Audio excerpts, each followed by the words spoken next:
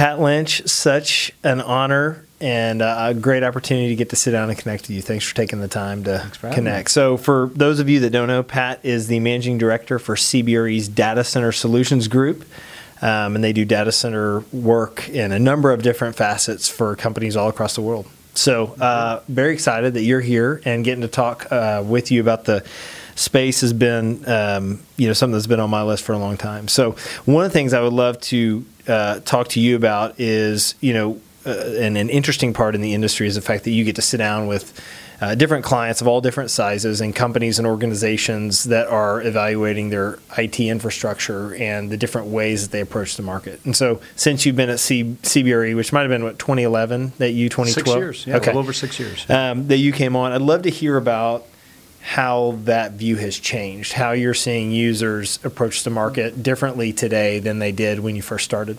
That's great. Well, thanks for having me, David. The hybrid IT is probably the way I would summarize what we're seeing. So 6 years ago, when you and I were working together, which was a great time, a lot of conversations about space and power. Yeah. Network was still important, but it was a secondary issue. It was just assumed network could get there.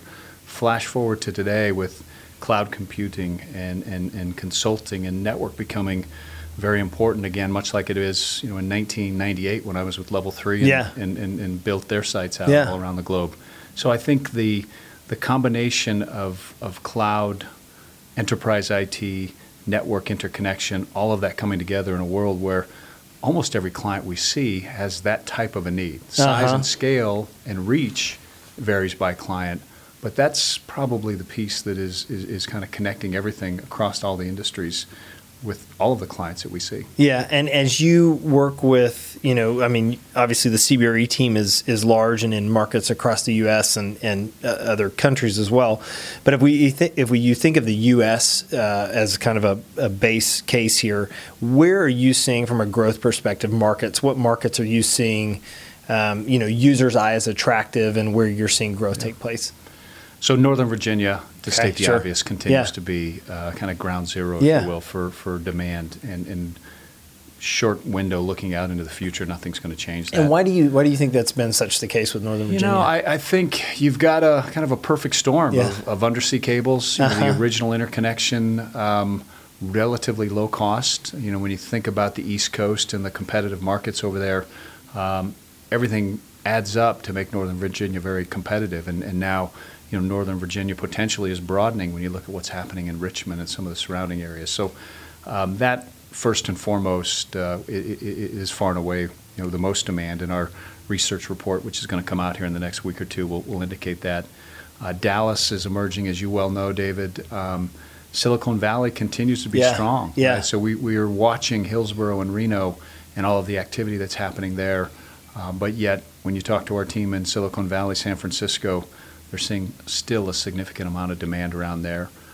Chicago remains strong, and Atlanta, with a lot of announcements on new space, will be an interesting one to watch. My colleague in Atlanta refers to Atlanta as Southern Ashburn, so that's kind of interesting. Yeah. Well, it's funny because I believe the Atlanta growth, I would say, snuck up on us a little bit, not in the sense that it's not a market where that can't happen, but for a long time, probably a 5 to 7 year period, it was business as usual there, in my opinion, with the amount of supply that was there and the amount of demand.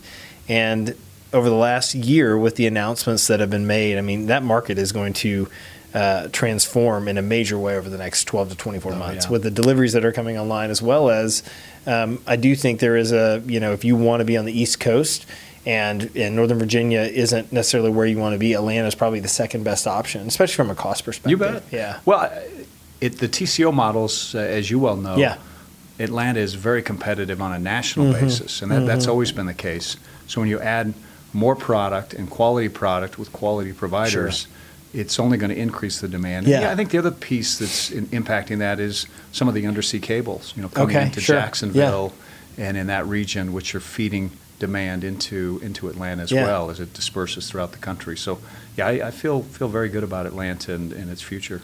How has the hyperscale development, from your perspective, really impacted the industry? What have you seen some of the impacts be from a supply perspective as investors look at the space, as data center owners develop facilities and markets? How have you seen that impact the way they do their business? So I think to date, it's been incredibly beneficial to the industry, right? And while they've built their own facilities, which people watch and get a lot of attention, they've also absorbed a significant amount of co-location space across the major markets. And at least short-term view, we don't see that changing. We see that same dynamics happening, and we also see them building at massive scales, but not typically in strong co-location markets. So you think places like Omaha or Des Moines or places that maybe Columbus, Ohio. So I think that'll continue, and I also think there's a next layer down of maybe not quite hyperscale, but still large-scale cloud deployers that are just now starting to build out. And I suspect much of that build-out will be done in wholesale co-location space. So I'm still relatively optimistic that we've got some runway left, and I think the space that will be, one of the questions I get asked from some of our investor clients, investors in the space is, well, how does this play out? What space is at risk? And I think as I look at it, David, there's still a significant amount of IT data center space sitting in multi-tenant office buildings that has no reason to be there. We have a number of corporate clients that are still operating, in some cases, very old, antiquated data centers that are very inefficient. That type of supply needs to go away before I believe you're going to start seeing impacts to some of the quality wholesale colo in these major markets. Yeah, that's one of the thoughts that continually comes back to me as it relates to, I think it's easy for our industry because there is so much cloud talk that organizations have already moved there and their infrastructure is growing in that way. And I don't necessarily think that the industry is as far along as sometimes we give it credit from a migration standpoint from just existing IT space within their premises. Into co-location or cloud. How do you, I think one thing that's interesting about companies like a CBRE is the international impact that, you will have and the way you can service clients on an international basis. How do you view that as far as U.S. companies looking internationally? And is that something that you all are working with your clients on as far as growing their business internationally? Yeah, you bet. I mean, I love my job, right? I work for a great company with a global reach, and as a management employee, I get to see lots of different companies from many different industries look at this network and data center world and how they're going to address it in an incredibly dynamic time. So I have to pinch myself sometimes, but I'm very fortunate in that regard. And on the international side, if you think we're in the second inning maybe in North America, we're bottom of the first in EMEA, in my opinion, and Asia Pacific. We're singing the national anthem. So I obviously a sports guy, as you know. So I think there's so much for this yet to evolve, and the hyperscale world is. We use that term a lot, but that's only a component of the user base. We touched on hybrid IT. Maybe I'll jump back to that. I mean, one of the things that we're watching very closely, and we're seeing our clients adapt, is and a lot of the wholesale providers are starting to do this, which is this cloud on-ramp. Right? So let me take space in a wholesale world, but I want the flexibility of my contract to migrate in and out of cloud services. And I think that has we're seeing that across our client base to be, even if they don't adopt it day one, the potential to move that and move those services in and out of cloud and traditional colo. I think that's going to be a real differentiator going forward. That's good. So as you work with organizations, how have you seen companies make the best decisions? So, I think one of the challenges companies have when they are working through a consolidation project or, an IT infrastructure project, they struggle with having the right people on the team to make the best decision. And so I think for users that are watching, if your company, is in a project or working through that, who needs to be involved to basically, number one, make the best decision, number two, get it done? Correct. So I'll keep the names out to protect the guilty, but successful projects for us, and again, getting to see a large variety, David, it's when the real estate team and the IT team in general are aligned, and oftentimes procurement has a role in there. But when they're at the table talking as a uniform group with a senior level sponsor, we have great success. Yeah. Oftentimes, one or two of those groups are missing, and there's not a senior level sponsor, and we can spin a lot of cycles. Yep. And oftentimes, not make the most optimal decisions, or at least not get there until a much longer period. Yeah. So I think alignment within a company and the key decision makers is absolutely critical, whether we're discussing a sale leaseback of a data center, if we're talking about a co-location deployment, or if we're talking about an overriding IT strategy. Engagement of those key stakeholders collectively is absolutely key. And I think having that or understanding that process before projects begin, and understanding, hey, how are we going to get this approved? Who needs to be involved to do that? I think it's really important, especially as these projects, the timeline continues to condense and get smaller, and the expectations are higher that, the deal will get done. I agree. I think the one caveat, though, is we also have success when we get engaged early and can be a part of that solution, rather than have the client, we're going to go do this. And we do that. We do that very well, but it's so a very that you can help think through what, absolutely, and options, right? When we work on, as an example, sale partial leasebacks, if we can get engaged early and have those conversations with the client about terms and rental rates and how you would structure a particular leaseback component of that. Yes.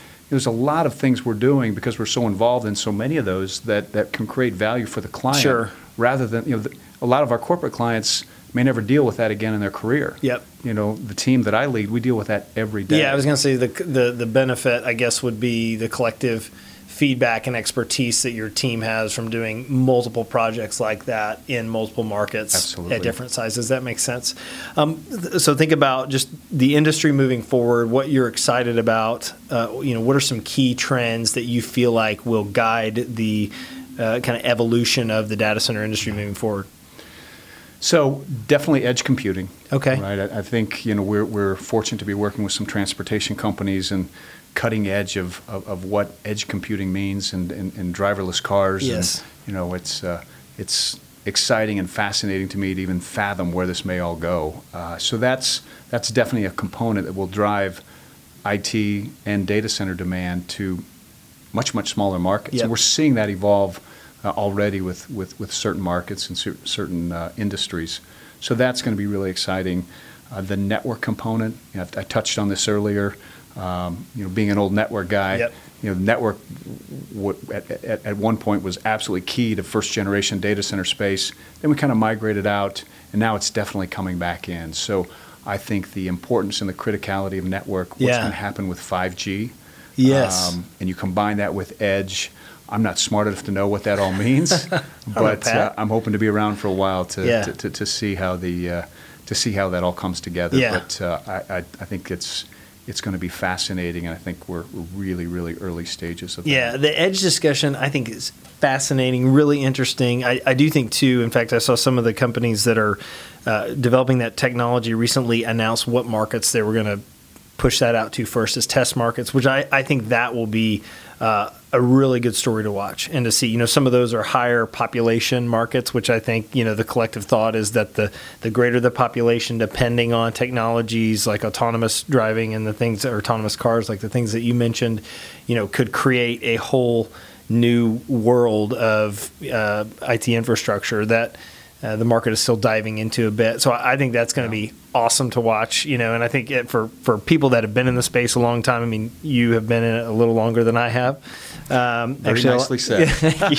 But I think that's a really interesting thing to watch, and I think that will... Smart cities. Yes. I mean, somehow that's going to tie into this as well, right? Yes. And in the case of smart cities, you may see just the opposite, and that emerging cities with a smaller population, it might be a little easier to adapt some of those potential build-outs into a smaller location than say a Manhattan. Yeah, no, you bet. Okay, I want to switch gears for a second, and I want to talk about Nebraska football and the fact that Scott Frost, baby. Yeah, so we haven't even talked about this, but Scott Frost, new coach, had a great season last year, turned the team around. But as a proud Nebraska Husker fan, what are your thoughts on the new coach and the team moving forward? It's like the data center space. Nothing but optimism, David. Nothing but optimism, Yeah. and in a good future. So, That's great. Yeah, Husker Nation is very excited to There you go. have the home guy back home. Love it. Well, thank you for coming in and doing this. I really appreciate it. If you want to find out more about CBRE's Data Center Solutions Group, you can get on their website to do that. This is Pat Lynch, again, Managing Director for CBRE's Data Center Solutions Group. Pat, thank you. Thanks, Loved getting to talk to you and look forward to what the industry is going to do in the future. My pleasure. Thanks.